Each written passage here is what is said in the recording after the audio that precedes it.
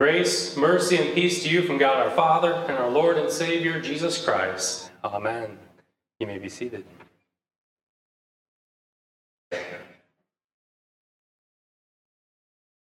Dear brothers and sisters in Christ, don't mix religion and politics, we're told. Separate church and state. Many people, it seems, want our leaders to be religious but not too religious. To be personally religious but publicly secular. To have their religion inform their personal values but not their public policies. So we see this spectacle of candidates for office trying to walk a very small tightrope and not fall off on one side or the other. And it can be kind of tricky. Again, we're told don't mix politics and religion. And that's why the religious Pharisees and the political Herodians thought they had cooked up the perfect plot to entangle and catch Jesus in his words. This isn't the first time that each had tried, but every time before this had failed. They couldn't get him as a political subversive because his kingdom was not of this world. He wouldn't get tangled up in that. And they couldn't get him with religious questions. He was too knowledgeable for that. So they would mix the two.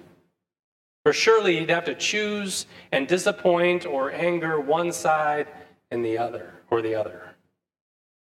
And so they come to Jesus and they ask him, is it lawful to pay taxes to Caesar or not? But whereas we sometimes have trouble with the relationship between the church and the state, God has no such problems. For both church and state are his creation. Both are his kingdoms through which he works and rules for the good of his people and his church. And both receive their authority from him, though each has a different authority. The state, or what is called the kingdom of the left, rules with the authority of the law. And the church, what is called the kingdom of the right, rules with the authority of the gospel. And both are blessings of God, which are not the same, but are also not opposed. They're complementary. Each has its place. Each has its rule. Each has its own specific vocation. And we see a glimpse of this in the words of the prophet Isaiah that we heard earlier in our Old Testament text. Words where God is addressing Cyrus, the king of Persia. And though Cyrus does not know God, God calls him his anointed one and is using him for the sake of Jacob and Israel. Just as God had used the kingdoms of Assyria and Babylon to discipline his people and take them away as prisoners of war, so now he's using Cyrus to release his people and return them to their land. That's the political reality, the kingdom of the left reality. But there's another reason too, a kingdom of the right reason. That through all of this, God was revealing himself to Cyrus. That he and his people might know that he is the Lord and there is no other. That his temple in Jerusalem be rebuilt and his name once again proclaimed to all nations and all peoples. And that ultimately his son, the true anointed one, the true temple, would be born in Bethlehem. That as the Lord spoke through Isaiah, all may know from the rising of the sun and from the west, that there is none besides me.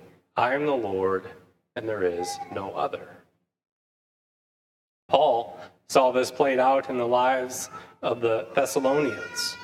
They were bearing witness to the world how to live serving the one living true God without becoming confused about how this plays out in day-to-day living.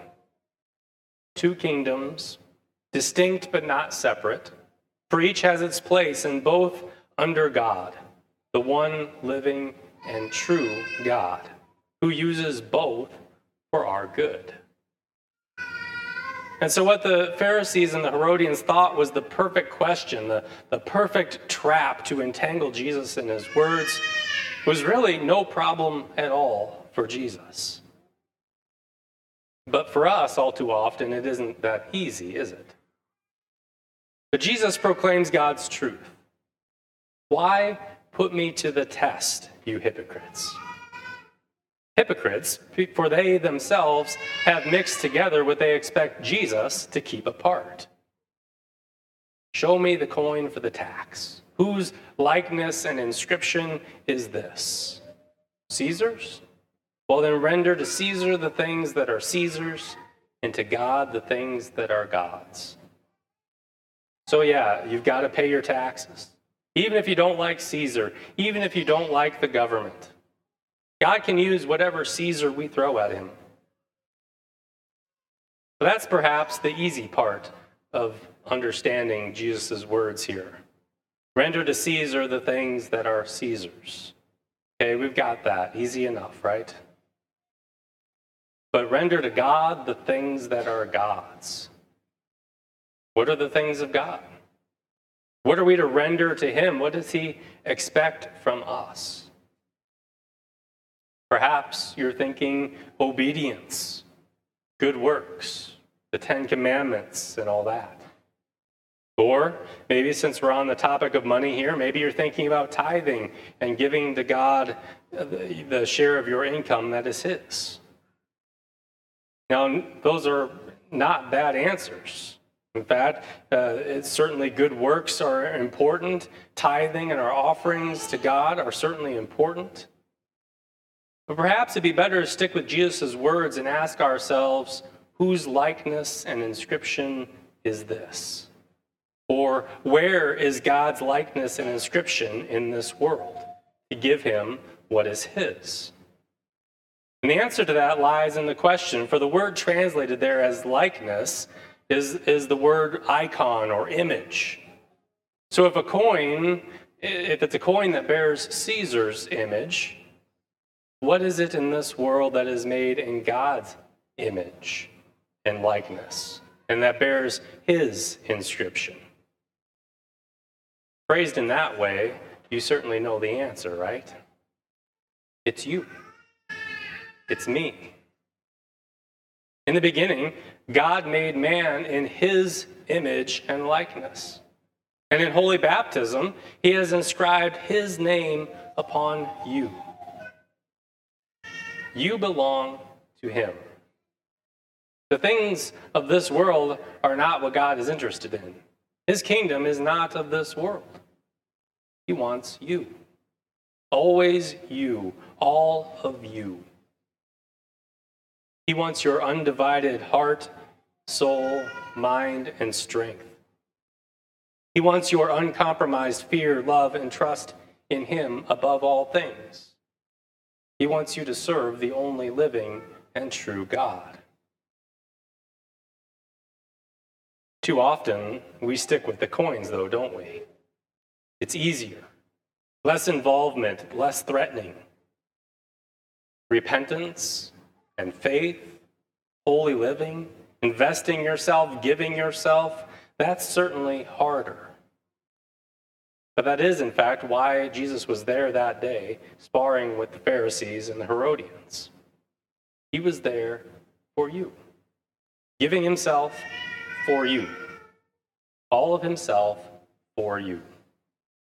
Because this episode took place around 72 hours before Jesus would lay down his life for you on the cross to redeem you, as we confess along with in Luther's catechism, not with silver or gold coins, but with his holy precious blood, with his innocent suffering and death. And in laying down his life as the perfect Lamb of God on the altar of the cross, to render unto God the perfect sacrifice that's due for your sin and mine. That the image that was lost in us by sin would be restored to us in forgiveness. That our life that will end in death will be raised to life again, first in holy baptism, and then in our resurrection from the grave to eternal life. That even now we live a new life. That even now we begin to give ourselves, living the Christ life, the image of God life that even now we serve, confessing one truth. Our lives bear the image of the only living and true God. It's not about money here with Jesus. It's about the cross. It's about life in the midst of death. It's about false gods and false life versus the true God and true life. And so you render to God the things that are God's when you come here in repentance and faith to receive his forgiveness, his life, his spirit. And you render to God the things that are God's when you take that forgiveness, when you take that life and spirit that you have received here in faith, and you serve your neighbor in love. We are to be, as St. Paul said, imitators of him and the apostles and of the Lord.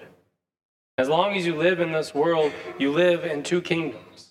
And you render under Caesar, but knowing that you don't belong to him. You belong to God, the one who created you and recreated you, who bought you with a price. Because not on coins did he put his image, he put his image on you.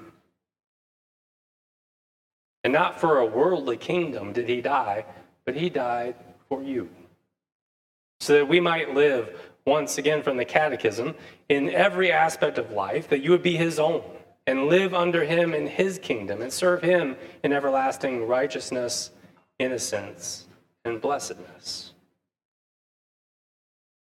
And so now for you, he comes once again in the bread and wine of his holy supper, that eating his body and drinking his blood, his image would be renewed in you, and his life and love strengthened in you through the forgiveness of your sin, giving you all that he is and all that he has, that with he in you and you in him, you begin to live now that life that has no end.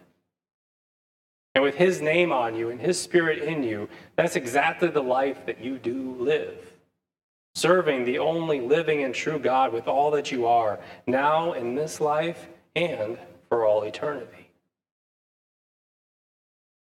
In our gospel text, when they heard Jesus' answer, they marveled. And the same is true for us today. As we look at the cross, as we look at the altar, as we hear the wonderful words of our Savior, when he says to us, I baptize you, you are mine. I forgive you all of your sins. This is my body, this is my blood. We hear and we see and we marvel. This is the Lord's answer to our greatest need. Words that don't entangle, but rather words that set us free. Free to live, free to love, free to serve, free to render to God the things that are God's. Amen.